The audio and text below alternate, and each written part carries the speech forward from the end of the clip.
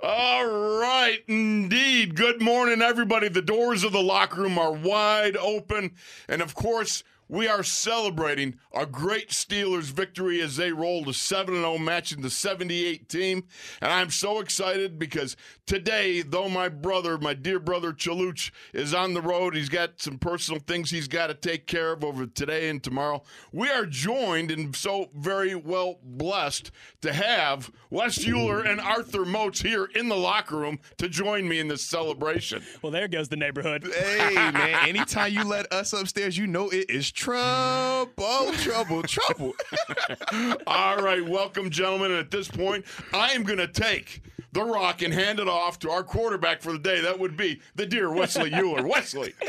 Wolf, have you ever seen the movie Semi-Pro with Will Ferrell? Oh, yes. Do you know Yes. that one scene where Will Ferrell's like in the post and he's like, all right, I want the ball. No, I'm going to give it back to you. Yes. No, give me the ball back. No, give it back to you. Is that gonna be me and you today doing this quarterbacking thing? This is you, brother. This is you. You let it rock because you know what? You're just better at it than me. Oh, come on. So, yeah, today I will and tell you tomorrow- this, okay, to go quote ahead. the late, great Mike Webster, who one time said to me very succinctly in the offseason, you know, man's just got to know his limitations there, Craig. Ain't that the truth? You see, I'm not even debating. I don't even want to get in that conversation of who's the point guard. That's I'm a it. two guard. I'm a shooter. Just pass me the rock. You I are shoot. sitting in the power chair today. No. You in the power chair still. You know what I am? I'm the water boy. That's what it is. All right, so go ahead, Wesley. Yeah, so we'll have a little Steelers Blitz in the locker room crossover here for the next 2 days, noon, or I should say 10 to noon. See, there I go already with the time difference. I was telling Arthur Wolf on the way in here. You know, I got in the car and I was driving in, and I hadn't changed the clock back in my vehicle yet. Oh, yeah. And so, like 10 minutes into my drive in here this morning, I had a mini panic attack. Oh, like, yes. oh, geez, those guys started the show without me. What's going on here? So we're off and running today, fellas. But the Steelers 7-0, and I tell you what, I think, and you guys can tell me if you want to go somewhere else, but this is where I am this morning. For as frustrating as they were in moments, as much as they had you pulling out your hair in moments, Didn't bother me a lick. I was going to say I enjoy No, it. I got no hair. kind of similar to last week, maybe in Tennessee. As much as they drove you crazy at times, the Steelers' defense, man, continues to make enough plays for this team to win games. They might hemorrhage yards at points, and it might be frustrating. I think that's just life in the NFL in 2020. It's a lot harder to play true shutdown defense in this era than it was in the days of yore. But, man, as often as they can maybe frustrate you and hemorrhage some yards, they are making plays to win this team games week after week. Well, I think the thing is this. Yeah, they allow some yardage here and there, but when you're facing a Ravens offense like that, that first half, that's real life. I mean, you think back just to your collegiate time, right? For all the professional athletes or people that played in college, when you played a wing tee offense or a zone read offense, it takes time to catch up to wing it, man. tee? When did you play against a wing tee? Well, see, we played the a military Model academies. T4? Listen. All those military academies, that's all they want to run. You know that for a fact. How old are you? Yeah. I'm looking at you. You're unscarred, unmarked upon. You look great. You're young. A wing tee. Listen, man, hey, for a fact, man, you ever heard of Virginia Military Institute? Yes. They will wing tee and cut the heck out of you. Huh? That's where Mike Tomlin got his start at VMI. Absolutely, yeah. So the thing is, man, when you're playing those type of offenses, though, it typically takes a quarter, 2 quarters to get acclimated to the speed of it. And I felt that was the biggest difference when we talked about the Steelers on defense. The second half, they looked like they caught up to it, man. You started seeing them, instead of having the near misses that they had in the first half, they were finishing those plays. They were getting their head across the body on those tackles, not allowing that extra 2 to 3 yards after contact. I thought, to me, that was the biggest difference with the defense because from a turnover standpoint, they still produced turnovers in both halves. They still had that red zone stops in both halves as well, but I thought that was the biggest difference, man. They just look more comfortable and more acclimated to that speed of that option, the offense that they run. You know, I know exactly what you're talking about because I'll say this. In my limited defensive exposure experience, all right, in high school, playing both ways. Back when you had hair. We played an option, yes. We play an option. My head coach, Harris Winkie, grabbed me, said, now listen, you tackle the the quarterback. Every time, right? Every time. And every time I tackled the dive back who didn't have the ball. Whereupon I found myself sitting on the bench because I kept getting faked out and tackling the dive back. So tell me, how hard is that? Man, it's extremely difficult when we heard this term be used numerous times since Lamar's taken over. Assignment football.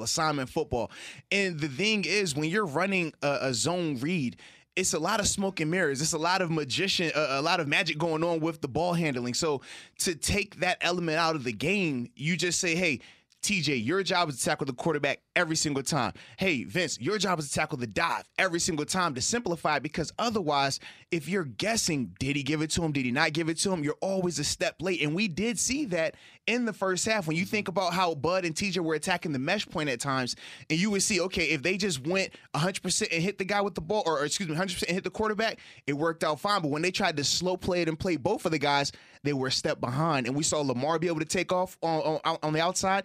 And we also saw Gus Edwards and J.K. Dobbins have success running the ball early in the game because of that. It sucks as a defense because, I mean, you want to go find the ball. That's what you're always taught, right? Oh, you're on the hunt. Yeah, go find the ball. Who has the ball? But when it's coming to these type of offenses, you essentially have to say, don't worry about the ball. As backwards as it sounds, it's don't worry about the ball. This is your man to tackle every single play, regardless of what's going on. And it drives you nuts, man. Gap integrity, yes, right? It absolutely drives you nuts, though. You talked about the first half there, though, and some of the differences in the second half. Was there an adjustment that you saw, you Wolf or you Motzi, that you think maybe led to that? I mean, just looking very different, much more successful for the Steelers for the most part in the second half. I simply thought early on, first of all, I thought T.J. Watt did a great job of tackling the quarterback. Yeah, absolutely. He went after the quarterback even when he went 5 yards up the field. T.J. was going after Lamar. But then I watched and on the sidelines, and I saw Butsy and T.J. having a little tete-a-tete. You know what I mean? Aggressive negotiations. Yes, That's exactly. Just a little aggressive negotiations. It started to tell me that something was amiss. Yes. And, Bud was getting caught in that mesh point, as you so adequately described there. And I think that's part of the whole thing, the calibration that was going on. Absolutely. Rewatching it, man, when you saw that whole argument, it was because they were having some miscommunication between, are you going strictly for the mesh point, or are you trying to play both? And for example, right, we saw Bud, he played it one way where he was kind of slow playing it, and then Lamar kind of left him in the sand, right? But then we saw how TJ was just attacking it sometimes, and for the linebackers, if you don't know which way they're playing it, it makes you be a step late as well. You're in trouble. Right, so I think that was the biggest reason why they had that spat. And obviously in the heat of the moment, rivalry game, of course it's going to be a little more elevated, which is why. But that was the thing that I saw. But in terms of the first half, the second half, defensive adjustments, the biggest thing I saw, it wasn't scheme related. It was more so the guys playing more fundamental. I'm talking about your D linemen, more particular to it, Henry Mondeau and Isaiah Buggs. Those were the three guys, because in the first half, all three of them took turns backdooring plays or swimming blocks. When I talk about backdooring a play, so typically your job is to cross the guy's face, right? If you're going to the right, I want to beat you to the spot. With some of the D linemen, though, because they're athletic, sometimes they feel like I can run behind the block. It's the passive least resistance. Can we say stuff onto it? I try not to name drop him, right? But it was, go ahead and name drop that one, baby. And that was the thing. So you saw in the first half, because you're trying to adjust to the speed, you're thinking that, hey, I've done this versus Derrick Henry. I've done this against Kareem Hunt. I've done this against all these backs. It'll work against the Ravens as well. And it wasn't working. That's why they were getting gashed so much, especially on those interior runs. Now, the adjustment was in the second half, they weren't doing no backdoors no more. They were literally shooting their hands and beating the guys to the spot. Is it tougher to do? Absolutely. But the reason you have to do it is because it keeps the integrity of the defense right. And it made those plays have to be more elongated and more to the sideline instead of hitting downhill. And that to me was the biggest difference, man, in terms of them stopping that run in the second half. The only thing I would include in that is when you see those defensive linemen turn and run, when they become one-dimensional, that the offensive line is saying, "You're mine." This is mine. When they squared up and they stayed square, now the offensive lineman was in big trouble. Absolutely. Because now you got Cam, Stephon, they're playing with those ham hocks and that power, and you saw what they were able to do, and you're exactly right. And when those things come together, And like we were talking about prior to this reminded me of the championship heavyweight boxer with an older champion, an old guy, right? You don't have his fastball, but this young, quick, a guy up on the up and coming is in there with you. And you know this, okay, I can't lead. I can't take, I can't, knock him out. But I can wait and keep taking a little bit bloodied here and there, and then I can nail him. And that's really the way this game unfolded to me was the Steelers hung in there and hung in there and hung in there until they were able to take advantage of the youngster. Absolutely, man. I agree 100%. And now I had to ask you this because I know how y'all offensive I'm old. linemen. No. I said I'm not even gonna throw the age out there today. We're not even doing that. But I said we're gonna talk offensive line a little bit. And now just talk about the impact though of the Ravens losing 2 of their starting offensive linemen in the first half. I mean, we saw it here in Pittsburgh with DeCastro going down at certain points during the season. We obviously saw Zach Banner, and we were kind of able to compensate for it a little bit easier. Just talk about how difficult that is, though, during a game like what Baltimore had to deal with. It's so huge because when you're playing such a technically proficient defense like the Steelers, who, I mean, let's face it, this was Blitzamore versus Blitzburg. These are the 2 blitzinest teams in the NFL, right? Absolutely. So you've got people coming at you in different lineups and numbers all around, and you're trying to communicate.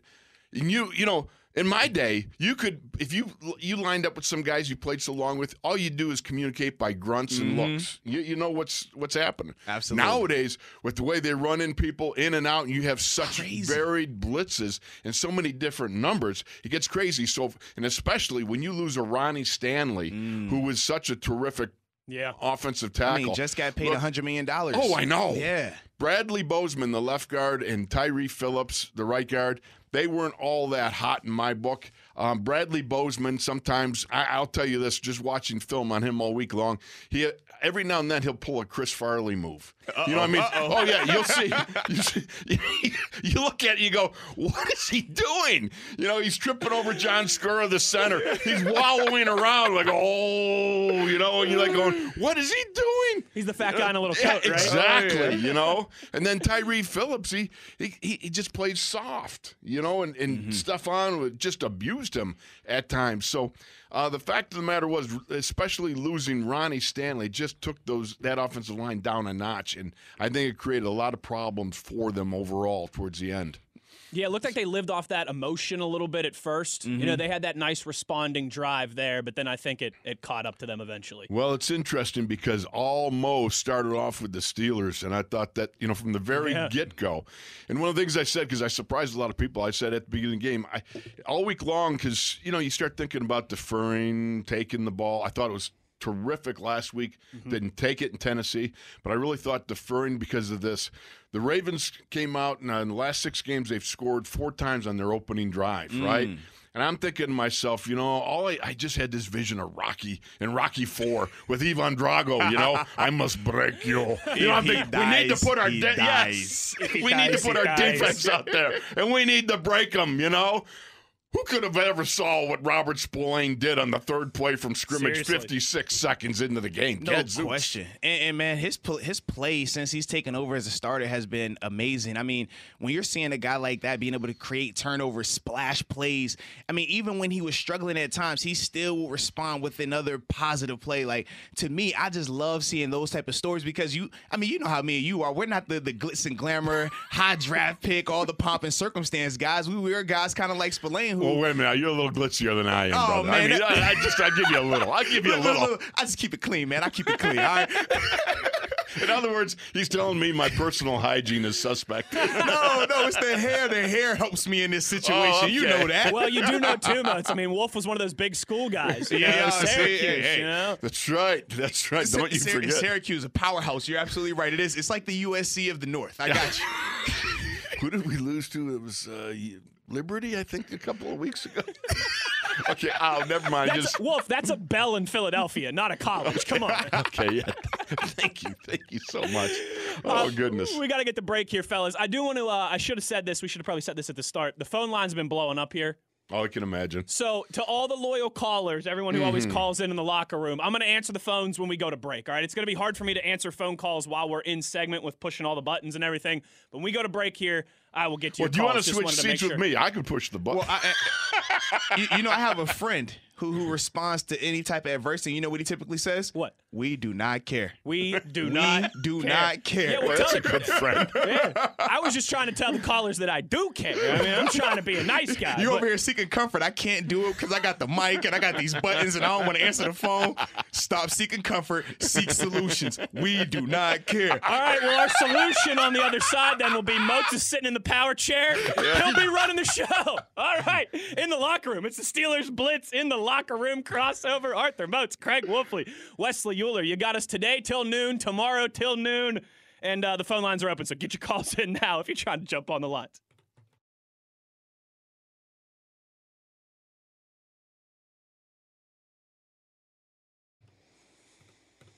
In the locker room, Steelers Blitz crossover. It's Arthur Moats, Craig Wolfley, Wesley Euler with you here on a Victory Monday. And you know what, Moatsy? What's up? I mean, we got to do this, right? I was waiting on you. You know that.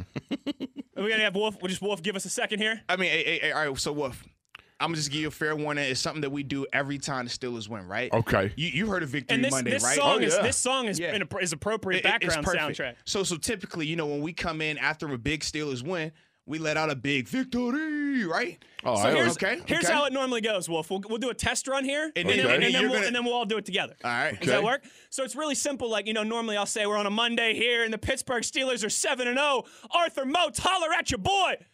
And then we'll say it was a what type of Monday? It's a Victory! I like it better just listening to you guys because you know what? On Victory Mondays, I like to have a donut. Do you include sprinkles on the donut? No sprinkles. All right, I okay, am one of those. okay. Oh, no. I'm not Okay. a sprinkle guy. I'm not gonna. I'm a sprinkle guy. Are you a sprinkle guy? Okay. I want to feel special. I love the big glazed ones, all the absolutely. bear claws. and Come stuff on like now. that. All right. Yeah. So since we're doing this, we need to do this. All right, I let's need do it. I need you guys' help settling a debate that my wife and I had yesterday, okay? What's that? French toast. Okay. Is it overrated or is it properly rated in the breakfast community? It is properly rated. To me, man, French toast is phenomenal. I love it. I love the cinnamon element of it. I love how it's a lot thicker than your pancakes as well, so I actually feel full. I don't have to eat a ton of them, even though sometimes I do. Don't tell nobody, though. But I just feel like, as a whole, and it's a nice look. It's really good for photo ops as well, man. When you Well, it throw is. some of the sugar on it, it just looks good. Now, see, I think French toast is like a lazy waffle. Okay. Fair enough, okay. Because a waffle has all the nooks and crannies. You can load up the syrup and the butter. See, with the French toast, it runs off. But Where that's how with I the look at it, right? waffle, it's got all the nooks and crannies. That's how you get it. A waffle is like somebody that works out all the time. It's all cut up. It has abs, all these divots. I don't want that. That makes me feel self-conscious when I eat a waffle. I'm like, dang, I need to hit the gym today. I eat my French toast and I'm like, well, to hit it's the not as gym bad as a today. pancake. It's still a little buff. It's just not cut up. So I don't feel as bad about myself when I eat a French toast. That's all I'm saying. My only issue is, like, I like breakfasts that include potatoes and a protein. You can include that with French toast. I mean, you can, but it's like a side, right? Like I want my potatoes to be, like the base, and then I throw some bacon on top, throw some fried egg on top, little sausage in there. Right. I don't know. Get that I'm just, sausages. I'm just an old school. I don't know why. That It's sounds just like a lot of accessories, though. Where's your main course right there, though? I heard home fries or potatoes. No, you gotta have I eggs. heard Eggs and bacon. eggs Eggs and and bacon. No. Those are all accessories. No. What? Eggs and bacon is like a main course for you? And potatoes? You don't go eggs and bacon toast? as a main That's course? your traditional No, breakfast, for baby. breakfast, my main thing is the French toast is going to include eggs, bacon. Eggs and bacon are like the vegetables with the steak. Like, what? That's like if we just say, I'm going to have potatoes tonight, but no steak. Like, no, I need my steak. I need a pancake or a waffle or a French toast to go with said eggs, bacon. Let's just put it and all whatever down. you want. The best breakfast I ever had was I'm taking you back almost 40 years, okay? About 35, 37. When I was competing in the World's Strongest Man, Oh, yeah. okay? The last month, nearly every day, I ate a dozen eggs and almost a half a pound to a pound of bacon with half a loaf of bread for breakfast. I was trying to load up to get bigger. These guys were massive. They're huge. And I got all the way up to 284. I mean, think about 280. How many calories were you eating every say, day? oh That's what my I want to know. Ridiculously massive.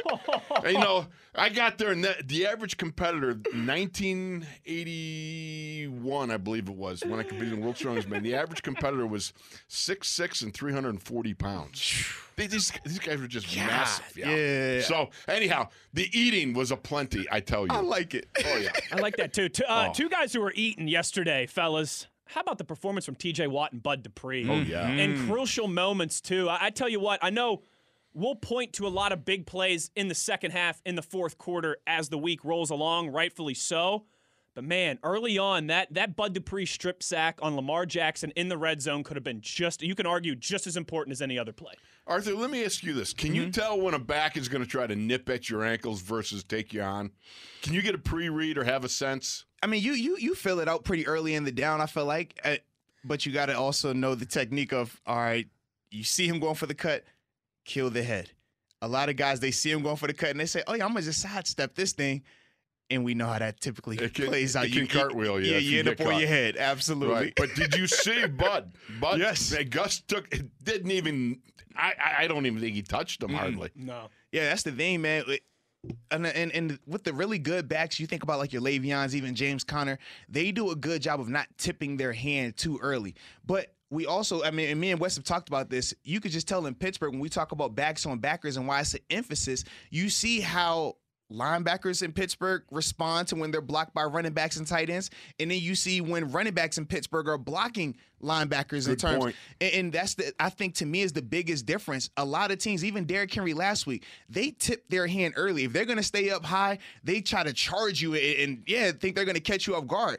But when you're doing backs on backers, you've seen that look so many times. You know how to beat that. Right. And then when they want to cut, that's when they're going to sit back and they're kind of, oh, yeah, we're not going to block you. No. Last second go down. We're like, well, trust me, you're not. I mean, any smart person's not going to allow me to get this close to you and you stay up high when I got 40 pounds on you. So you just kind of, those are the telltale signs. But you get all of that from backs on backers. As much as we hate the drill, well, we love the drill, much as the running backs and tight ends hate the drill. You see the purpose of it, though. And I feel like it's things like that, man, that I always enjoy when it's very skill specific and it's position specific things that this team have worked on in training camp to see it play out and come to fruition when you get into the scenes, into these type of games. It's really awesome. I'm going to follow that up because Bud did such a great job of backdooring and coming around, staying after Lamar, who, was seemingly unaware of the presence of the Bud Dupree about to drop the bomb on him. But I also look at, let's go back to the first big play we talked about or just glanced at, Robert Spillane. And I since we got Arthur and we got We got a linebacker that can talk about it. You know what I mean? I played linebacker. That's right. That's me. So you're looking at a hey, Robert Wolf, real Spillane. quick, Wolf, between the two of us, we've got a decade of NFL experience at linebacker and a really good head of hair. Boom. You just got to figure out how to delegate it there. It is a fine head of hair you got there, but you probably are more aerodynamic though. Oh, I am, man. I am, man. I mean, nothing holding you back. No, this flat head of mine, man. This baby's ready to headbutt. So when you see a Spillane, he drops back, and you got the guy Roche hooks up over the middle. Was it Proche? Yeah, I think it's Proche. His name is. You're reading the quarterback all the way, and Spillane just pick-sixed him. Yeah, man. I thought Spillane did a really good job with his eyes. That was the biggest thing, man. When in that particular play, obviously Spillane, he's playing more of a zone coverage. And the thing that I love was this. They showed blitz pre-snap. If you saw before the snap the ball, you'll see all the guys walking around the line of scrimmage. And it made you feel like it was going to be pressure. But what we call this on defense is a simulated pressure. We show like it's a blitz. We might even send a linebacker. You might even see Vince going in. But at the end of the day, once the play has progressed, you see it's only 4 rushers, and you still have everyone else in coverage. The reason why I simulated those because instead of us just lining up and saying, hey, our typical 4 down linemen are going to be the guys rushing, it gives you a different look. It makes you have to think an extra second. So initially, Lamar, when he snaps the ball, he's seeing pressure, and he says, oh, that's why I should go with the ball.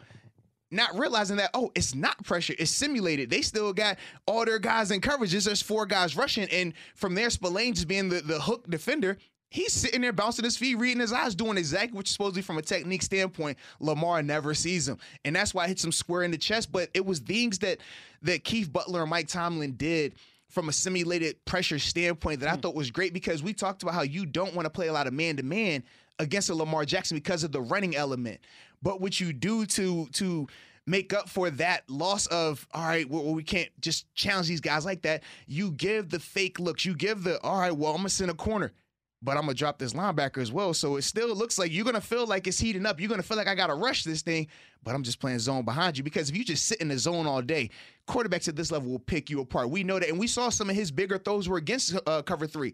But when you're able to just confuse Lamar a little bit, you saw the difference. You saw even the Alex Highsmith interception. That was another one. It appeared that it was going to be a pressure. It ends up being just a regular cover 1 behind it. Highsmith doing a great job playing high to low. Lamar never sees him. I mean, obviously the guy was beating Spillane across his face, but he never sees Highsmith because he thinks, oh, it's pressure. I have to have an open guy down here. And those were the biggest things that caused him the most concerns. I think that's really well said. I like, too, what they did, Mozi. I'd be interested to get your thoughts on this. Once Tyson went down, it was more in the second half. I think obviously they needed some time to adjust on the fly to his injury. But they were running a lot of 5 linebacker sets as well, too. Obviously with TJ and Bud, with Spillane and Vince, but they were bringing Marcus Allen into that role. Was that just in response to some of the success that the Ravens were having in the run game, or was there something to taking away the middle of the field there as well, too? It was a part of their plan, I think, from the start. If you remember early on in the game, so we talked about last week, right? We saw Bud Dupree and TJ Watt kind of walking in the middle of the field and then just bursting down to the B gap, right? To stop Derrick Henry.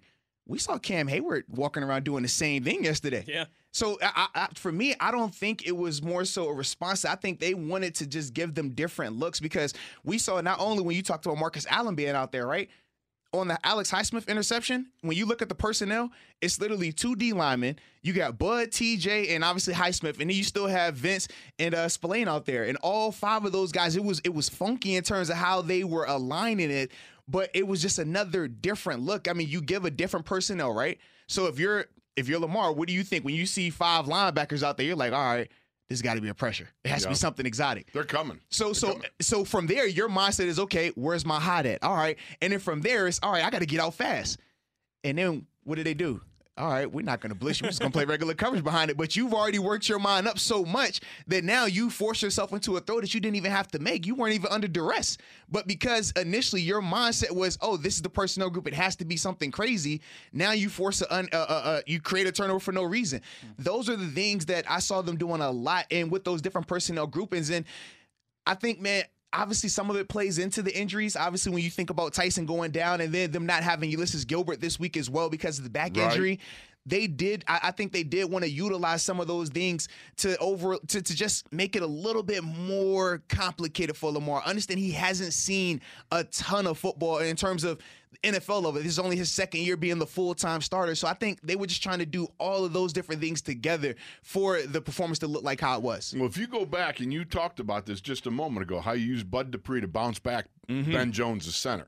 All right, one of the things that you want to do right away is you want to make an express train like Derrick Henry have to run laterally. Absolutely. Because once he gets going downtown, you're in big trouble unless you happen to be Robert Spillane with the hit of the century. Who, by the way, has Robert Spillane in 5 quarters made 2 of the best highlight reel plays on anybody's highlight reel. Anybody's. Right. I mean, those were fantastic. But and against top-notch competition. You think he has Derrick Henry on his belt, and he has a league MVP on his belt. I was going to say the rushing champion and the MVP. Well, you're talking about pelts on the wall, man. Wow. All right. But the fact is, you look at what they did with Cam Hayward when they have Cam standing up all 300 pounds of him and then bouncing back somebody, running up. And I'm thinking to myself, Lamar's got to be going, wait a minute, this is kind of crazy.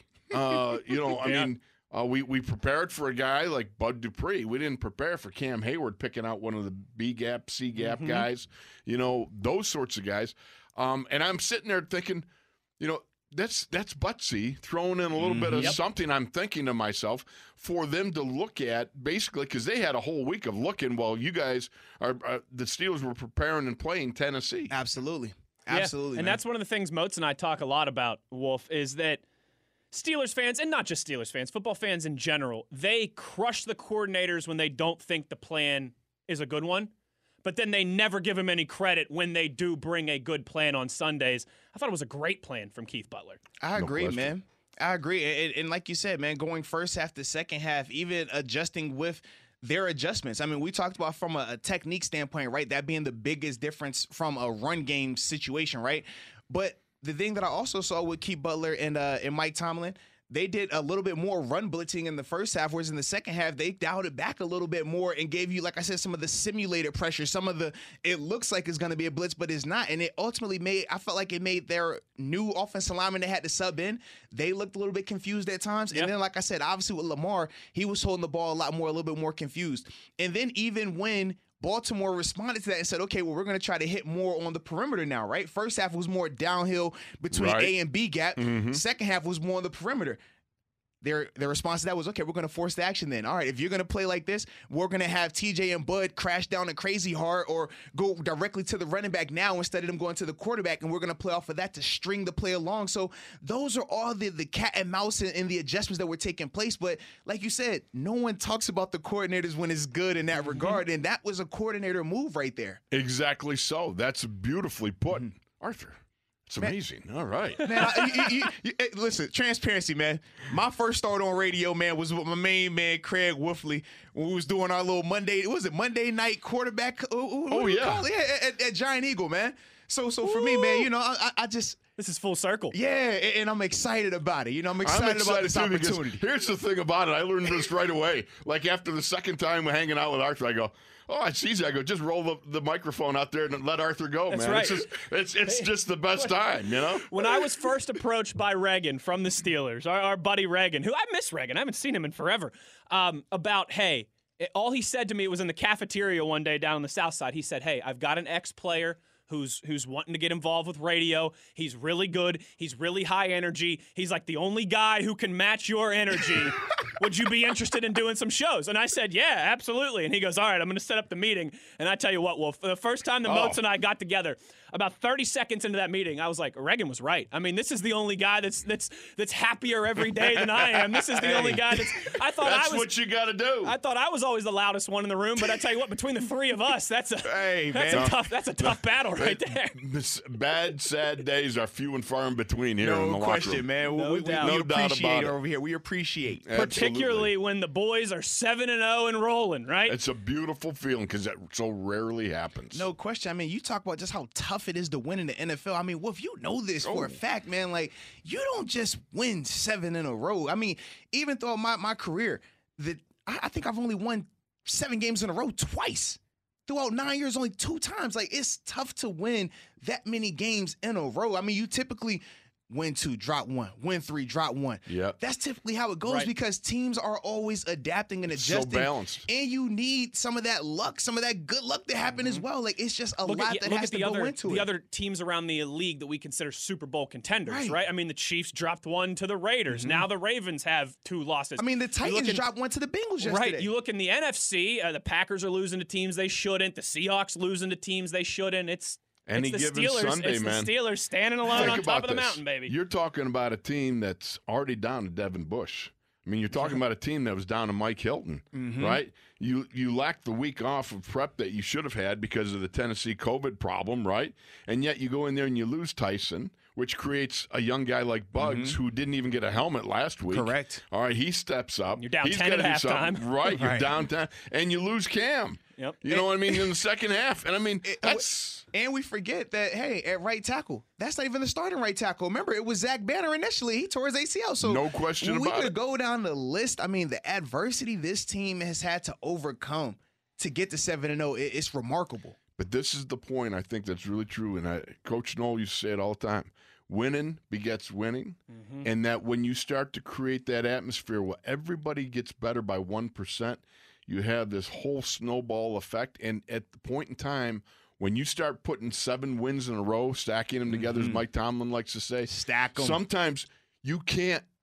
You just can't let yourself lose. Absolutely. I mean, somehow you just keep finding a way to win because you're so used to winning, you refuse to lose. Absolutely. And what you're alluding to, which I absolutely love and agree, is when you're having so much success, you're never looking over your shoulder for it to come back and catch you, right? It's kind of like when you think of a track runner, right?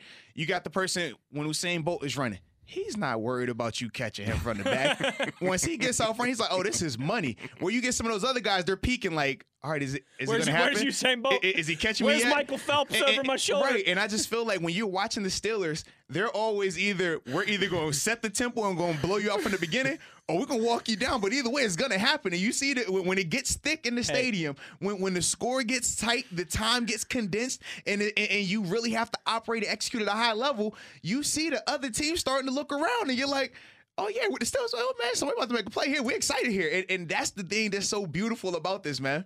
I got to tell this quick story. When I was in college, one of the things we had to do was our conditioning tests. Oh, no. One of them was a 440. Just run a 440 as fast as you could, right? Oh. But I was listening to these young guys. They're going up to the wide receivers and they go, "Were you in track, man? Were you in track? How do you run a 440?" And I'm like, "Well, you get out there the first 110, and then you put it in high gear, and then you wait, and then you jockey for the inside lane." And I said, "Are you kidding me? You're a fat guy. A fat guy just runs as hard and as fast like a VW in first gear. Just don't Daniel Jones it, right? And let your feet fall out from underneath. No, you don't run that fast. You can't fall down. You might pass out because you're vapor locked." I was gonna say when you're a bigger guy, you're not worried about how fast is this. Can I survive this? Can I make it around? That's all you're thinking about. What do you mean go out slow for the first 220? Just survive. Can I make this? Are you kidding me? You're 300 pounds. You better hope you survive. Oh, my heavens. All right, we're long overdue for a break here, both on the track and on the radio. Oh, my goodness.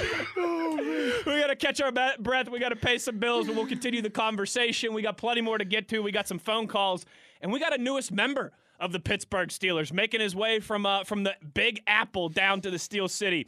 All of this is still on the table. Arthur Moats, Craig Wolfley, Wesley Euler. It's the In the Locker Room Steelers Blitz crossover on ESPN Pittsburgh and SNR.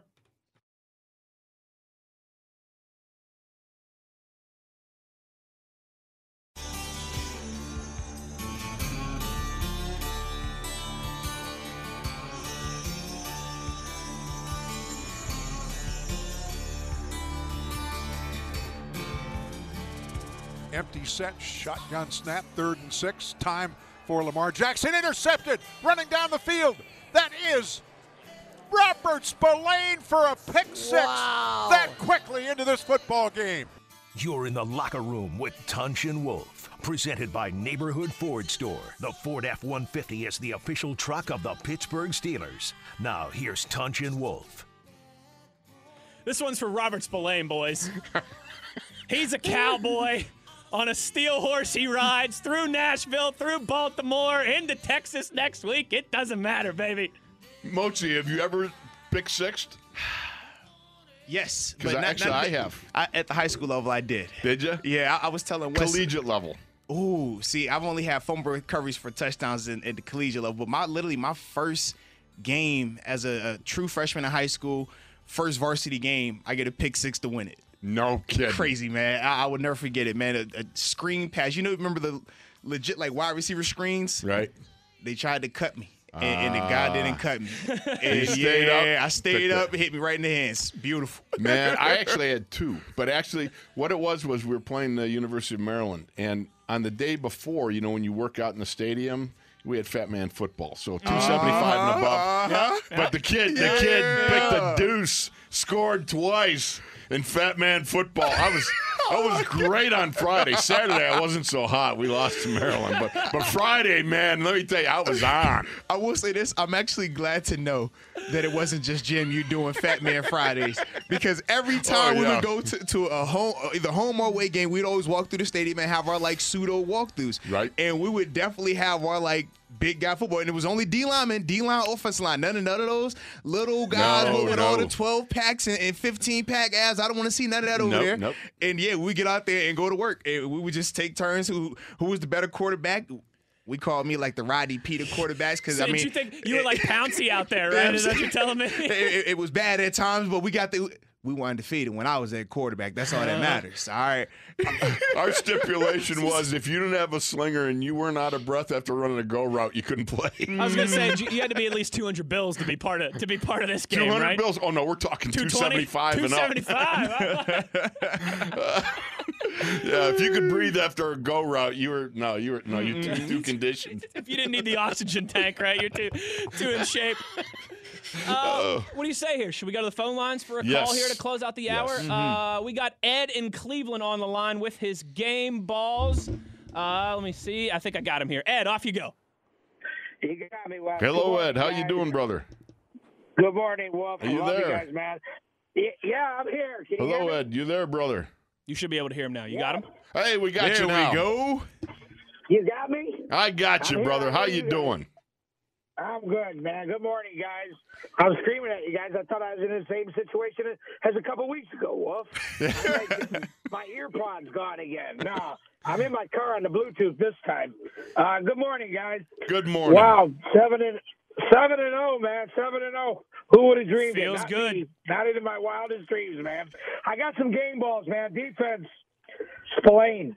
That Yes. guy, man, he looks good out there, don't he? He sure looks, does. He looks tough, man. I thought he should have grabbed that fumble, though. I thought instead of trying to just, push it back into the field, I thought he should have grabbed it and then try to ride it out because he was already on the ground. Hey, Ed, my dad always had a saying that he always said when you're in the swamp and your first main job is to drain the swamp. When you're up to your butt in alligators, sometimes it's remember that job one was draining the swamp.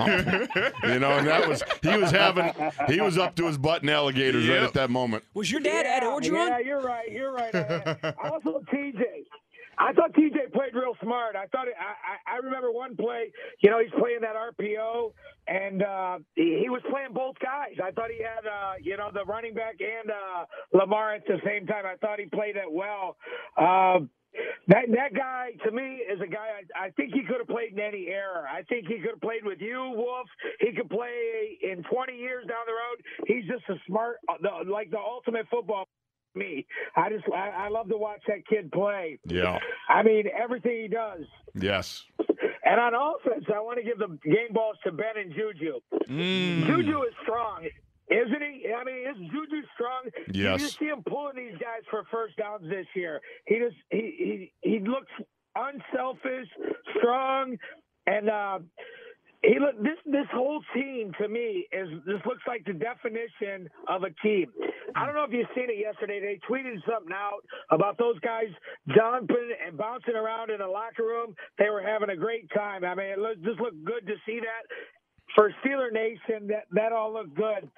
And the other thing I got is about this linebacker that they added, this Avery Williamson. Did you guys know that he played with Bud at Kentucky? He did, yep. Yeah. Yep. Yeah, and I don't think he's there to replace Bush. I don't think they know what's wrong with Ulysses. What's wrong with Ulysses Gilbert? Do we know anything about him? Do we know what's going on with him? Is that why they added him, or is We don't know as of yet. Tomorrow, Mike Tomlin will have his press conference, and you tune in for that. We'll find out about what's going on. I just wondered if we knew anything about Ulysses because he didn't even play. He didn't dress, nothing this week. So I was wondering, Yeah, not much come out on Anything we Ulysses. say would be pure speculation. very So, Right, I get that. And I had a little bit for you and Touch, man. I wanted to let you guys know. I know you guys are modest and you don't do too much, but you bring myself and the rest of this crew that we call ourselves, the Baker's Dirty Dozen crew, Right. or whatever it is. You bring us from here to you guys, and you guys are the springboard for us, and we, all of us, CR, Juan, everybody, we all appreciate you guys for that. And I just want to know we love you guys, and just keep up the good work. Thanks, guys. appreciate you it, so and have much, a good brother. one. Thank you too, so Ed. much. Thanks for the call. We love it. Thank you. Great stuff there. The Absolutely. Steelers Nation is strong, man. It is. It is. I mean, where else can we have a 24-hour radio network, right? Gotta love it, man. I like what he said about Juju there, though. Let's start with Ben and Juju, because we've talked, I mean, I think rightfully so. We've given a lot of props to the defense here in the first hour. You guys want to talk a little Ben and Juju to start the second hour? Well, on here's the the other thing side that here? Wait a minute now. Why we always got to go to the offense, man? Because the offense is where it's at. We need to have an hour and a half of defense only. And then we get to the offense at the end of the show, man. Hey, Come you know on, baby. what he's doing here, Wolf? know. He's seeking comfort. You know,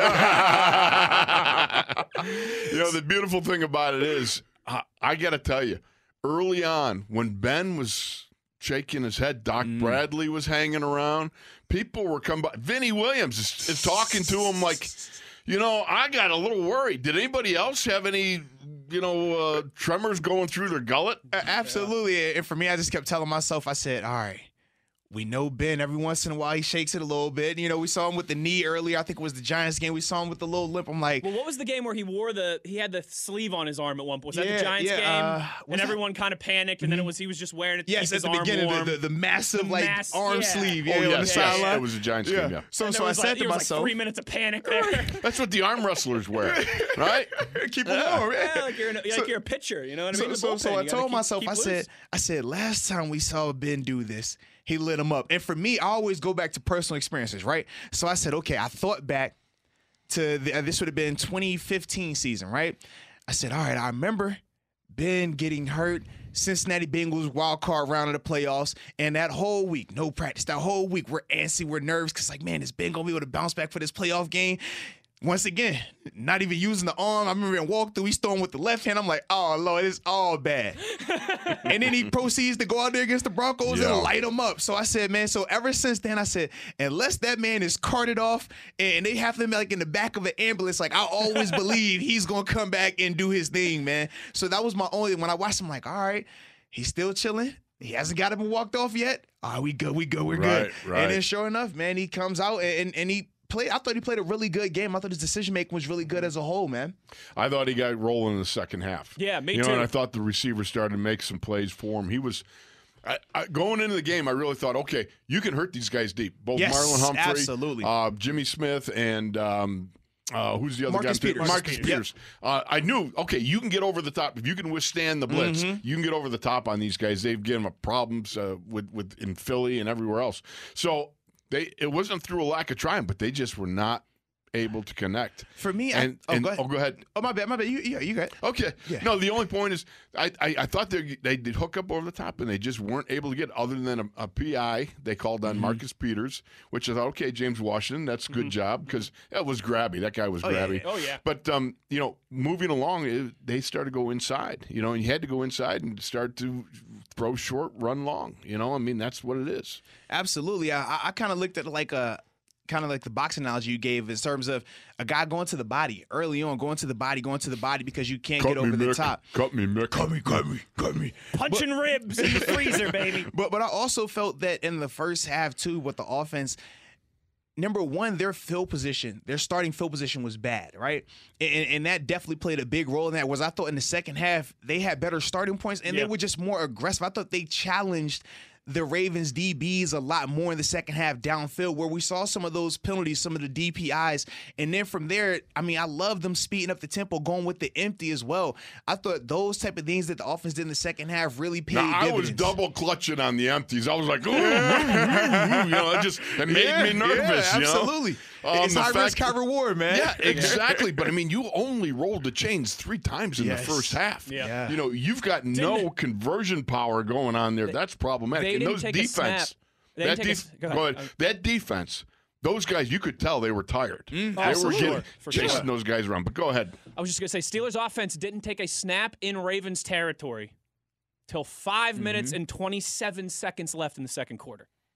Wow. Yeah. So we got to get to break here, guys, but let's talk about that a little bit more on the other side, talk about Juju's performance as well. And I've got a recent example of what that game from Ben yesterday reminded me of. Another vintage Ben performance from recent. Look at Mr. Pro here. You see him over he's here? teasing it. Tell him he's teasing it. when it comes to notes and research, tell him. Oh yeah. This the studying guru, man. My man, he spent many a sleepless nights researching the data. researching the analytics, researching the statistics. He's going to make sure the numbers add up, and that's why we love him. Remember this, rule number 6 in the locker room. No numbers. Rule number 6, thou shalt not research. Everything is the eye test. Thou shalt get to your calls and talk more about the offense to start the second hour of the show. Arthur Moats, Craig Wolfley, Wesley Euler. It's the In the Locker Room Steelers Blitz crossover here on ESPN Pittsburgh and SNR. Listen to the chant. Here we go, Steelers. Here we go. The pulse of Steelers Nation. You're listening to Steelers Nation Radio. ESPN Pittsburgh traffic. In the Aliquippa area, we've got some poles and wires that came down, so watch for restrictions at Kennedy Boulevard near Broadhead Road. Parkways in 28, not too bad of a ride as you're heading into the city. Your travel time on 28 Turnpike to the Vets Bridge is 12 minutes. I'm Bonnie Diver, Total Traffic. This report is sponsored by ZzzQuil Pure Z's. You have to be up in 5 hours, 2 hours, and you haven't slept. Vic ZzzQuil Pure Z's is a drug-free blend of botanicals with an optimal dose of melatonin that helps you fall asleep naturally and wake with no next-day grogginess. ZzzQuil Pure Z's, naturally superior sleep.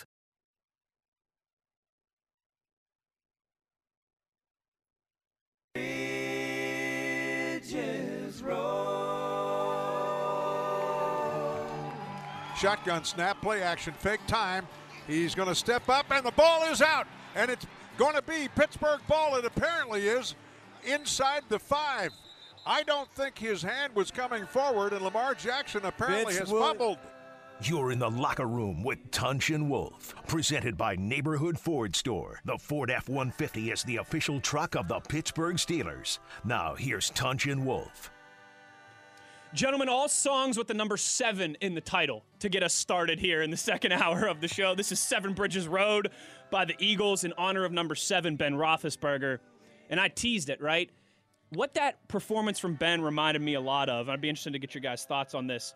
Remember in 2018, the game in Jacksonville against the Jaguars, where just nothing was going right in the first half? I mean, it was frustrating. You couldn't put drives together. There was a lot of 3-and-outs, not very many plays run in Jacksonville territory. And then the second half, it was like Ben in backyard football. It was like Ben was in the dirt drawing up the plays and made just enough of them to get out of there victorious. That reminded me a lot of that 2018 performance in Jacksonville, which was against a very good defense in the Jaguars at that time as well, too. Well, it's the power of belief. As a team, you group together, and Tunch and I were talking about this yesterday, back in the day when we had the blonde bomber, Terry Bradshaw, in the huddle. You stood in the huddle, and you're in Cleveland, and you're up to your eyeballs in mud, and the game has not gone well for 3 quarters, and yet you still believe you got a puncher's chance of pulling this game out simply because of the presence of the blonde bomber. And the same thing goes with a Ben Roethlisberger. Think about it. I mean, 17 years? You're a Hall of Famer in waiting. Everybody, all roads lead to 7. Everything, whether it's the defense, the offense, all things really lead back to him. And yesterday, I thought so ably, so capably, even when he didn't have his fastball, even when it wasn't locking up over the top on the gun sights, he was still able to muster and pull together that which was needed to pull off a victory. And that's one of the hallmarks of the power of belief. Absolutely. And for me, I love just with 7, man, how he has such a great feel for the game. We talked about how in the first half, just between the field position, just between them not necessarily being in sync early on, it led to the drive stalling a little bit, right? Them not getting those opportunities. But him having the wherewithal to say, you know what? Let's speed the tempo up. Let's give them a different look. Instead of a traditional operating with a back in the backfield, let's give them more empty sets and see how they respond to that. To me, that's what you get when you have a Hall of Fame quarterback. He's able to see and assess and just ultimately feel certain things that a coach on the sideline just typically can't feel. And for me, man, I just love the trust that the coaching staff has in him and that he has in his team. I mean, you see him literally just telling each receiver their route individually. Even when he had to blow a timeout one time, he's still like, no, we're coming back to that. Trust me. I want you running this, that, and that. And you see the success it had. To me, man, that, like I said, that It's just different. That's the X factor every week. That's what teams wish they had, and with the Ravens hope they can get on Lamar, but he's not that right now in terms of just, all right, this the flow. It's not working. Don't worry, I got this. We're going to change it to here, and we're going to make it work. Those are the things that we're seeing Seven do consistently week in and week out this season. I mean, think about every game this year. At some point, we've seen Seven make the adjustments on his own and say, all right, look, this is how we're going to get it done. And you see the offense pick up and go to work, whether it's, all right, we're not moving the ball, let's take shots downfield. Okay, the shots downfield aren't working. All right, don't worry. Let's go short to intermediate passing attack. We're seeing, or even, I think it was Cleveland, where he's like, all right, they plan to pass heavy. We're going to run the ball then. Hey, here you go. Take that rock. Let's go to work. But here's the thing. Mm-hmm. When he goes empty backfield, that's like live without a net. Oh, yes. You know what I mean? Yes. You're sitting there going, okay. You know what I mean? It's all on you. Absolutely. Because you have got one-on-one matchups across the board, including offensive line, basically, if they hit it right. Yeah. I mean, you essentially saying, every man for himself, somebody's got to win, okay? And we're going to see who wins. Because you got to win those personal one-on-one battles. And when we talk about that trust in teammates, that's the prime example of it right there. For the people that don't understand what Wolf is talking about when he says, man, everything is one-on-one, typically when you have a back in the backfield, he is your safety net. He is the guy that if something goes wrong from a protection standpoint, he can clean it up. Right. He can just buy that second of time. Or we see how in Pittsburgh, all right, instead of James picking up the blocker or picking up the blitz, hey, just turn around, I'm gonna dump the ball over to you real quick and we can make it work like that. When you go empty, you lose that luxury. When you go empty, if that guard gets beat, if that center gets beat, oh, it's on you right now. You don't have the luxury of, I'll just step to the side. This guy has my back. No. No. And then, like you said, it's one-on-one across the board. So the same way you expect your receivers to win, you expect your offensive linemen to win as well. It's a lot of trust that goes in, especially when you're doing it on back-to-back plays. It's not like we saw it once and then we don't see it again. No, he's 3, 4, 5 plays in a row of empty. That puts a lot of pressure and stress on your offense. But when you have the personnel and you ultimately have the trust in those guys like how he does, and you see how they're playing for him, you get those type of results, man. So that's why for me it's kind of nerve-wracking, but it's beautiful at the same time when you're seeing it all come together how it is. You mentioned personnel and trust there. Another thing that I wanted to get your guys' opinion on, kind of as it relates to this conversation. There was a lot of talk early in the season, I felt like, people disparaging Juju, right? Is Deontay the number one receiver? Is Chase Claypool already the number one receiver? Is this the end of Juju's time in Pittsburgh? The last 2 weeks, fellas, in the fourth quarter, when the game was on the line, when it was crunch time, who was Ben going to time after time? Oh, absolutely. The young man that is named got 2 last names. You want to talk? you talk about trust with the offense, with Ben, with his personnel, from Randy Fichtner, Matt Canada in this conversation too. It says a lot to me that in those moments, right, that Moats was just laying out there, where Ben's kind of on an island by himself, no safety net. Juju's his guy. Well, think about this, and this is what we were talking about yesterday in the broadcast. You know, there's another receiver in Pittsburgh history not too long ago by the name of Hines Ward, who basically, let's remember, he's one of the guys that helped change the rules of the game. Anytime you change the rules of the game, you're pretty bad dude. You know what I mean? You are something. So you take a look at a guy like Hines Ward. One of the things you always say about Hines Ward was you never saw him short of the goal line or short of a first down. You know, and that's one of the highlights of a great career when you could depend on that guy, whether you deliver the ball and he's got 2 yards to make up on his own to get to the goal line or a first down. You know, he doesn't come up short. When he loses his shoe and he goes 40 yards and still scores, you know, I mean, that's the type of competitor he was. And I look at Juju very much the same, whether it's the lick he laid on Vontaze Burfict, or whether it's going, over the top in New York over one guy and driving through another guy to score a touchdown, or what he did yesterday, getting that ball and getting the first downs, those critical first downs. He's not afraid to get muddy nor to get bloody in his work. And for me, I just love his energy. Yeah. For me, it's always because I understand, and you too as well, man, in terms of just the mentality of 1 minute you're the guy, 1 minute you're praised, then you whether it's they draft a guy for agency, you might have a down game, you become the zero again, right? And mentally it weighs on you.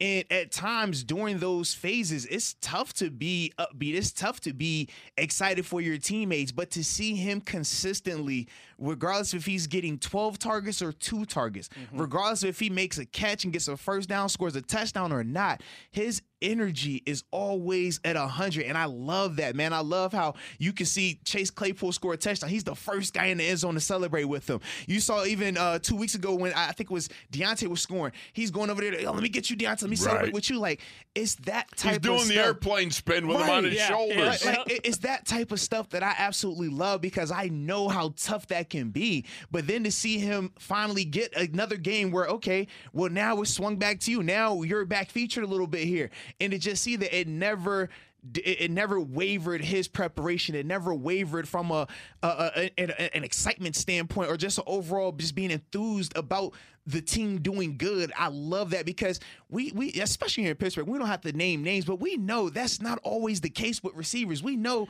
it's been guys who they get frustrated when they're not getting their touches.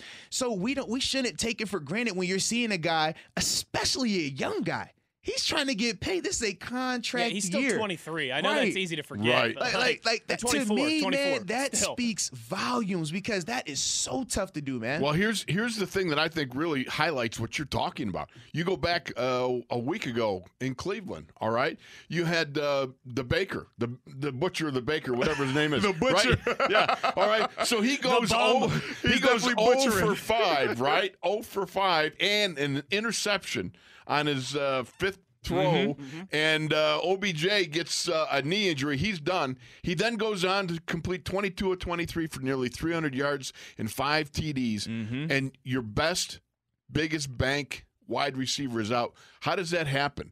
Well, maybe you've got one mouth that's screaming for the ball all the time is out, and so now you start to see the field again, and it changes the dynamics. I think that's just what you're talking about. Absolutely. Absolutely. Now maybe that's creeping into the Ravens locker room a little bit. Did you see that, Wolf? I yes, did, man. I did. With Marquise Brown, which I love the quote though. Shout out to Pay the Fool. He's got to get the ball a little bit more. He's got to score a little bit more to be Hollywood Brown. All right, he's Marquise Brown. But see, that's what he's complaining about though. Because for him, I mean, when you watch him on tape, it's not like he's not getting open, but the way their offense is running and the way Lamar is seeing it right now, And it only becomes glaring when you lose. If they win, he's not concerned about that. He's not sending that tweet. He's not sending that tweet if they win. He has the winning catch. Even if it is only one catch. But because they lost, it changes your vibe. You want to do more, and you're frustrated. And sometimes that's what we'd always have our rule within like my close circle of, hey, after a game, man, don't touch that phone. Don't put it in because you got to let your emotions cool off. Yeah. And especially in today's day and age, you put anything out there, it's magnified. It's we would get on Bud. Everybody know about Bud in the DMs. We're like, Bud, bro, stop. Don't do that because right now you're frustrated. An hour from now, you're going to be thinking like, man, it wasn't even that serious. But once you put it out there, it's out there. And that was the biggest thing with Hollywood. I feel like, man, he's a good receiver without a doubt. But when you lose, you get frustrated. When you get frustrated, sometimes you do not smart things. And the whole tweet thing, I just looked at it like, man, that's a young kid that doesn't know how to express this thing right now. But trust me, if you haven't learned, look at your cousin. Don't do that. You saw that worked out for him? Please don't go down that path, baby. Please don't do it. All right? No, good. Fellas, we got a bunch of phone calls here that we're going to get to. John in Michigan wants to talk about Avery Williams. We'll start with him and with the newest Pittsburgh Steeler on the other side. Craig Wolfley, Arthur Moats, Wesley Euler. It's the In the Locker Room and Steelers Blitz crossover here on ESPN Pittsburgh and SNR. You're listening to SNR.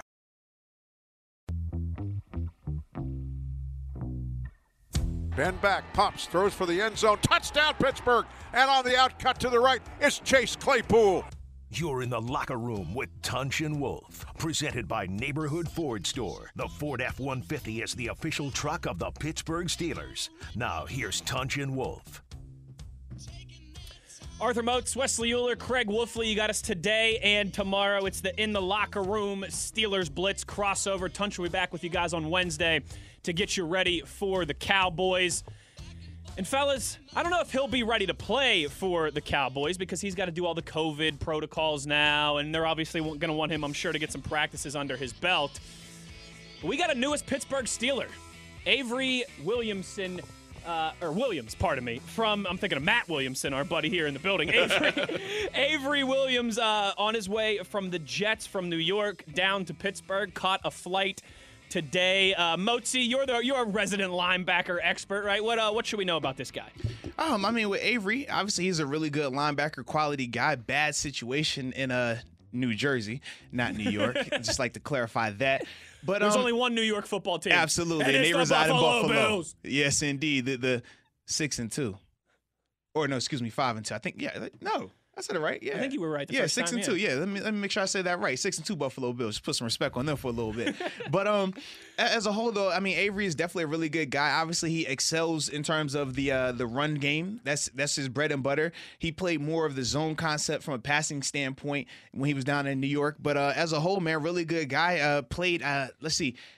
This would have been last season. I think he played up to 99% of the defensive snaps for them. And then even this year, he was at like 95%. So he's a 3-down backer, plays a lot of that. Not as athletic as a Devin Bush type, but it's still going to give you more from an athletic ability standpoint than Vince and Robert Spillane in that regard. Good player, though. Really good player. Well, you're looking at a guy, Spillane. I know. This is getting to be a tough act to follow. Absolutely, on a couple. man. But I will say this now. Can you imagine Avery? Okay, Avery, I hate to tell you this, but we trade you to Pittsburgh.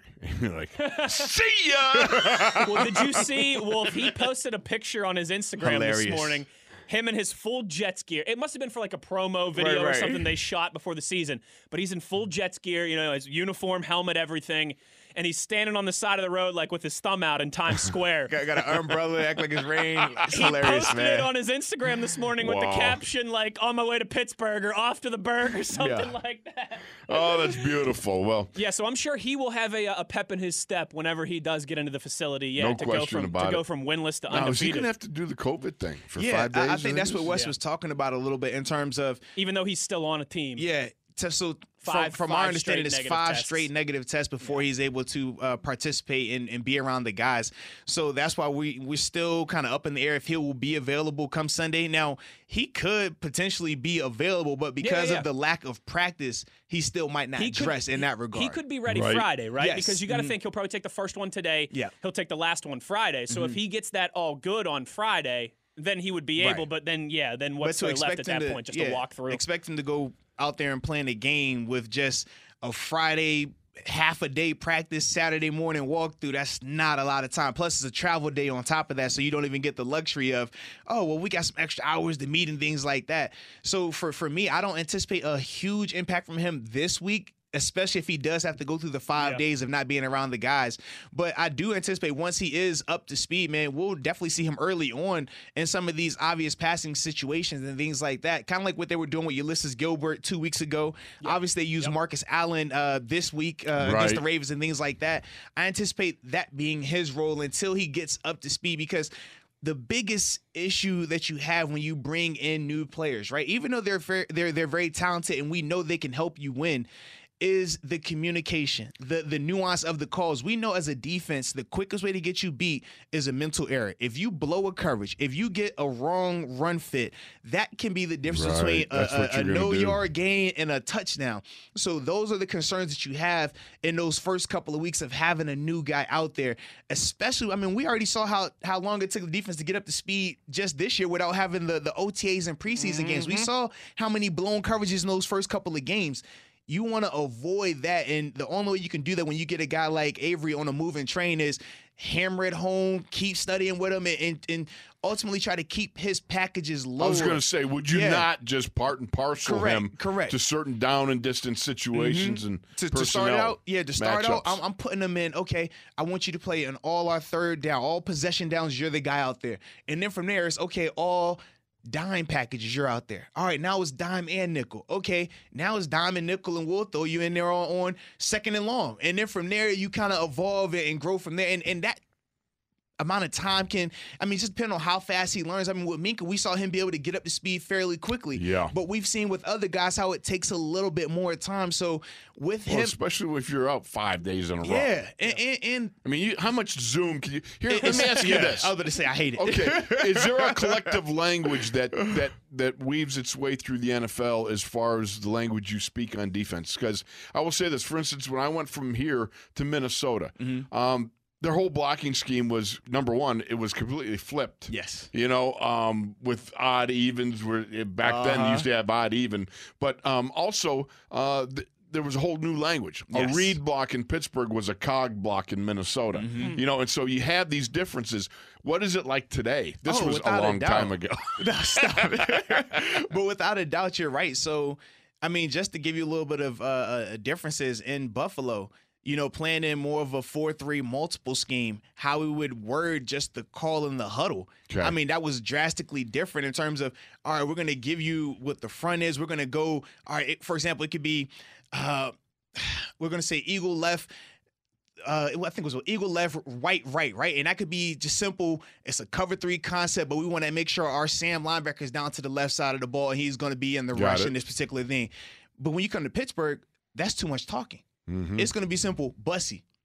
And that means type Sammy 33, or it's going to be eagle left, cover 36. So just one word for the defense here in Pittsburgh means what a whole call was in Buffalo. And the reason why you talk about the continuity, right, of the group in Pittsburgh, when you have those guys together for that long, you can get away with one words: eagle, Bussy, dirt, Kiesel, all these different things, just a right? look between two guys sometimes whereas, too.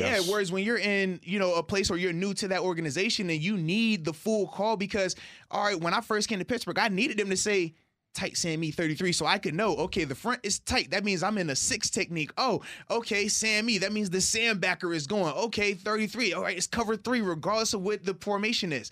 You needed to hear all that. So those are some of the challenges that Avery is going to have to get acclimated to as well, because, I mean, you got to think these guys are going on week 9 right now, right? Yeah. Or, week 9. So for them, they're not going to backtrack and start going, all right, hey, we're going to slow this down for those guys. I know. Flying, right? It's crazy. I just realized when you said it was that. still March, honestly. Yeah, it's nuts, man.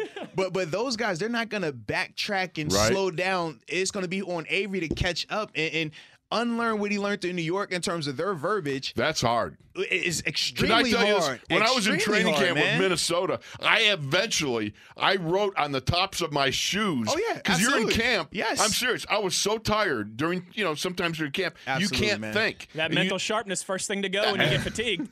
And we all know, Wolf, you're mentally sharp, baby. Sharp as a bowling ball. I don't care what you say. You got it, baby. I literally wrote on my shoe tops where I put odd on my right foot and E on top. Because you were so used to it being the other way around. Yeah, Odd was always to the left, the and even Vikings was always were to the one right. of 2 teams of 32 teams back in the NFL, or was it 30 teams back then? I can't even remember. It's so far long ago. That went opposite everybody else. Everybody else went even to the right, odd to the left. Well, Minnesota was one of 2 teams that flipped it. And so it's funny. when you're tired, Yeah. you're like you got to translate the code words to yourself. And another thing, so that's just the pre-snap huddle element of it. We're not even getting into the difference of how teams teach their technique of executing it. So, for example, to spill a defender, I mean, if you're a defender and you're spilling a blocker, right, meaning to get underneath an offensive lineman or to get underneath a fullback, in Pittsburgh, that's not how you spill. In Pittsburgh, you try to knock the guy out. I mean, your job is to just meet force with force and just take it on thick, right? Whereas in Buffalo, it was give ground to get your body physically underneath that blocker. So sometimes the edge will be a little bit softer, but the linebackers knew how to play off of that. See, that's fascinating. So for Avery, who knows what they were doing in New York compared to how we do it here in Pittsburgh? He's going to have to adapt to that, because for a linebacker, when it's happening so fast, you don't have time to guess, is he taking this on thick? Is he going to be outside? He's going to be inside. You're just trying to flow to get there. So now he's going to have to get accustomed to how TJ and Bud take on these blockers and things like that. So it's a lot of nuance that goes into that, man. Whatever they were doing, it wasn't working. Oh, without a doubt, man. you know Whatever why, they're doing in New York, wasn't working. it ain't working. Because your boy Adam Gase was down there. That's what's going on, Crazy man. eyes, huh? John in Michigan, he's been hanging on the line for a while, wants to talk about Avery Williams. John, what you got for us, partner? Fellas, that was an ugly one yesterday. Hey, let me just say this. Any win is beautiful. It's only ugly when you lose. Right. Man, getting nervous there for a little bit. Yes. I like the addition of Avery. I think he's going to help the defense out. Yeah, I think, man, he's a really good addition, and you can never have too many good players, right? I think that's always going to be the case when you talk about professional sports. You want to acquire as many talented people as possible. Right. We got him for cheap, so. Yeah, I think maybe that's the more undercovered part of this, right? I mean, that's good business by Kevin Colbert. You're essentially just swapping late round draft picks, not even this year in 2022. And that's been fun to follow. Wolf, I mean, But think about this, too. We still got Robert Spillane. Robert Spillane. Spillane is still got 11 tackles UG3, yesterday. what you could get out of him. Yeah, it's unfortunate that we're not understanding fully what he's facing or what's going on with him. Yeah. Other than I think, it was reported that in one of the papers I saw that his back was maybe a problem, but I don't know. Like I said, it's all pure speculation. Come on, Wolf. I thought you was going to drop a – man, he's too young to have a back issue. Exactly. So I was waiting on him to you young guys. You got to spend some years in the NFL. What paper mache young bucks? Are you kidding me? Back hurting after 1 year. Wait a minute. In my day, they used to Joe Green would go paper mache rooks. Or Lambert, look at My you, back paper hurt. mache rooks. They just kill you. I remember when my back used to hurt. Now it's my back, my knees, my hips, my shoulder. You know what? How old are you now? I'll be 30 here pretty soon, Wolf. I'm so old I don't even remember what 30 looked or felt like. All right, let's get to our last break. This is gonna be it for Arthur Moats. He's got some television stuff to do. Oh, when you got that shiny face, you're the handsome dude. You know the good news, Wolf? I made sure to book him for tomorrow morning as well, too. That's good. Yeah, you're on duty tomorrow, Arthur. Don't forget, Mr. TV star. Listen, man, some of us couldn't be the prom king growing up. Some of us had to work a little bit harder. I got mine on the back end, all right? So for all the people that overlooked me, for all the people that said, oh, he's cool, he's not ugly, he's just not nice, this is my moment, all right? So thank you, Steelers, for giving me the opportunity to be on TV and smiling. Y'all had that good lighting on me. Better him than you and I, Wolf, that's for sure. We got the faces for radio, I can only tell you this. Somebody said to me one time, how did you end up there? I go, I don't know, I'm the fat guy that wandered through a back door and wound up on stage in the King's Court somewhere, How'd that happen? Everyone's going, how did he get there? I'm thinking, how'd I get here? That's what Phil Bork always says, too. Like, how'd you get to be the color commentator for the Penguins? He's like, I just started talking about the Penguins. I just wouldn't shut up about the team. That and way, then man. they just, finally I looked up and I found myself there. So on the other side, Wolf and I will close you out. We'll get to the phone calls. CR, Juan, everybody else hanging on the lines. Just stand pat. We'll get your reaction to get us out of here. It's the In the Locker Room Steelers Blitz crossover on ESPN Pittsburgh and SNR. You're listening to SNR, Steelers Nation Radio. Leave your sister alone. You're ready to get back into yoga, so you order the essentials. A non-slip mat, yoga blocks to keep balance, and an exercise ball. And you use your Bank of America Cash Rewards credit card, choosing to earn 3% cash back on online shopping and up to 5.25% as a preferred rewards member, which you put towards your most essential yoga gear. Noise-canceling headphones. Welcome. Take a deep breath. Breathe. Apply for yours at bankofamerica.com/more rewarding. Copyright 2020 Bank of America Corporation. This report is sponsored by ZzzQuil Pure Z's. ESPN Pittsburgh traffic. Some construction areas that could slow you down this afternoon. East Carson, that's Arlington to 7th. They've got a lane restriction there. And Verona Road is now closed for slide repair. That's between Lincoln Road and Cole Hollow. I'm Bonnie Diver. Total traffic.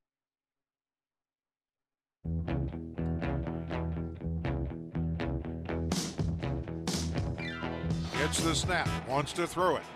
He does. Oh, wide open at the 10, the 5, and that is Eric Ebron into the end zone for the 18-yard touchdown. Ebron's second as a Steeler, and the Steelers are back in this one. You're in the locker room with Tunch and Wolf, presented by Neighborhood Ford Store. The Ford F-150 is the official truck of the Pittsburgh Steelers. Now, here's Tunch and Wolf. All right, Wolfman, two things here quickly before we go to the phone lines to get us out of here today. Yes. The first, shout out to JD and to Joan on Twitter. They let me know. It's one of the things that I do. I mess up names a lot. Mm-hmm. Like every show's got their own little quirks. I mess up names. I said Avery Williams. It's Avery Williamson. All right, so thanks to Joan and JD for correcting me. I do appreciate it. It's always good to know that people are listening. No question about it. And the second kind of bigger piece of news than me messing up names, because, again, that happens every day. Marlon Humphrey just tweeted out that he tested positive for corona this morning. Oh, dear. So another wrinkle into the COVID-19 protocol, and one that comes from an opponent that the Steelers obviously just played. Marlon Humphrey, 23 minutes ago, took to his Twitter account to say that he was positive for the coronavirus. So that is obviously something we'll keep an eye on as we go forward here throughout the week. But Jason is on the line here, Wolf, in New Hampshire, and he wants to talk about the Steelers rookies being great. I think specifically a shout-out to Alex Highsmith from yesterday as well. What's up, Jason?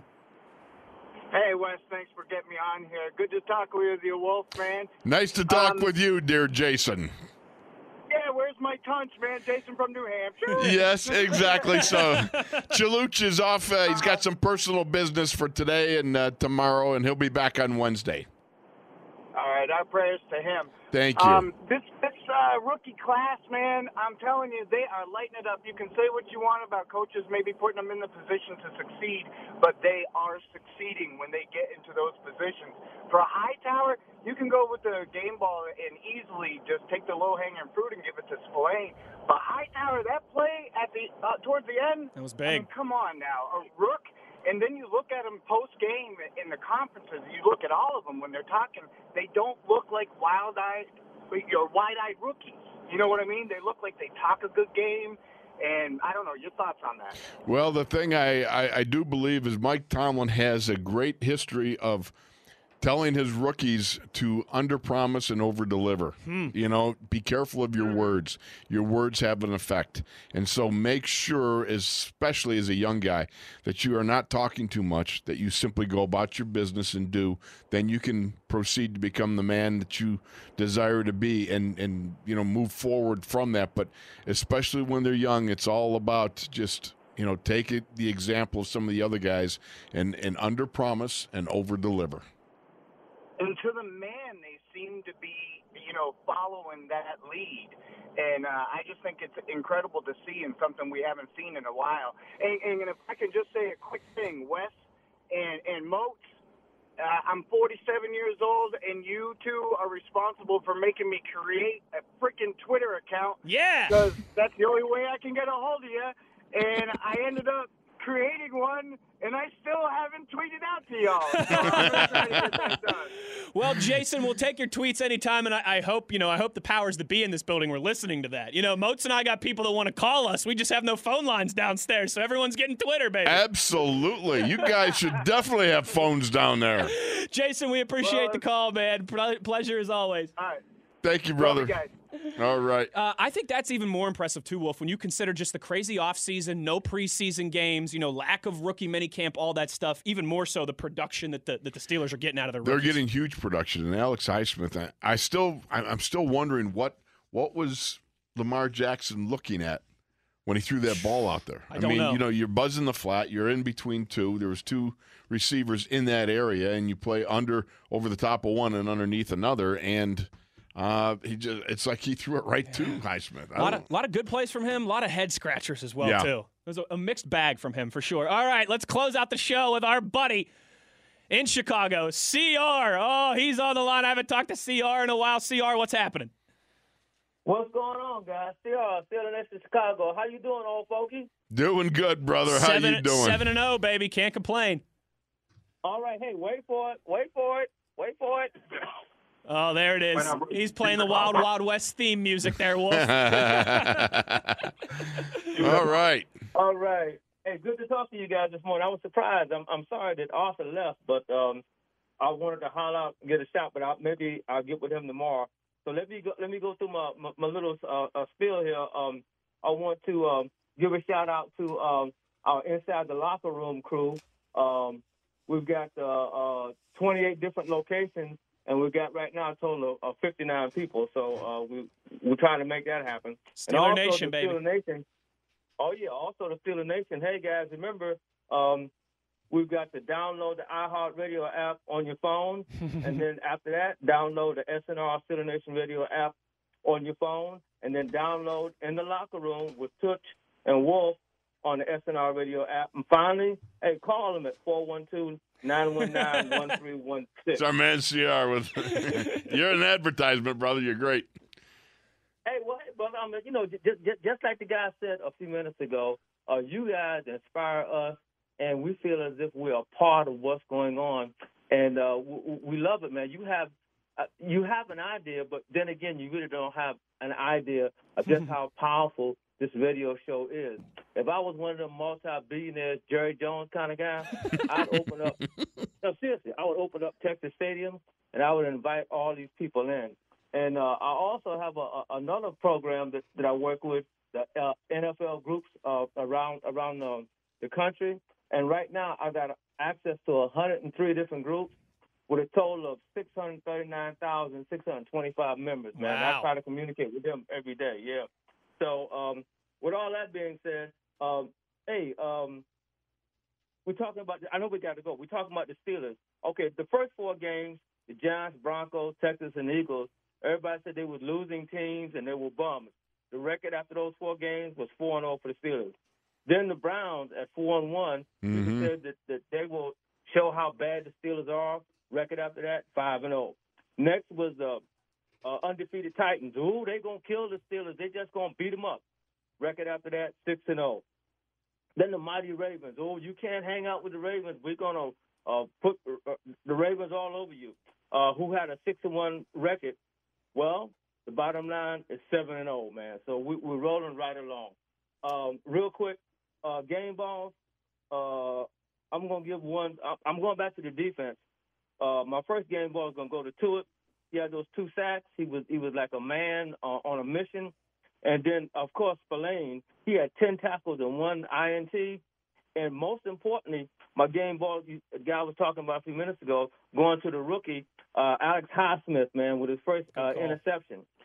Absolutely. And so it's just awesome the way this team has come together. And everybody out there needs to remember that there was no preseason. This is on the go. Learn as you go. So quick comments, guys. What you got? No, I love it, CR, and I think you're right. Everyone's putting their hand in the pile, and we got to go here because we got Stan Savran up next, and I can't anger the Godfather, CR. You know how that works. But yeah, you are money with Alex Highsmith, Isaiah Buggs, right? I mean, Marcus Allen, everybody putting their hand in the pile. It's been a lot of fun to watch. Absolutely. Okay, guys. So, hey, in the meantime, and in COVID-19 between time, 7-0 Steelers. Here we go, Steelers. Here we go. Hey, take care, guys. We talk tomorrow.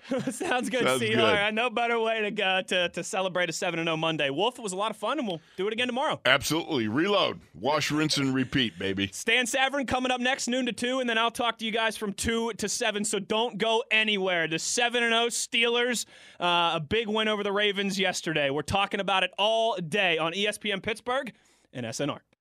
The pulse of Steelers Nation. This crowd loves it. You're listening to Steelers Nation Radio.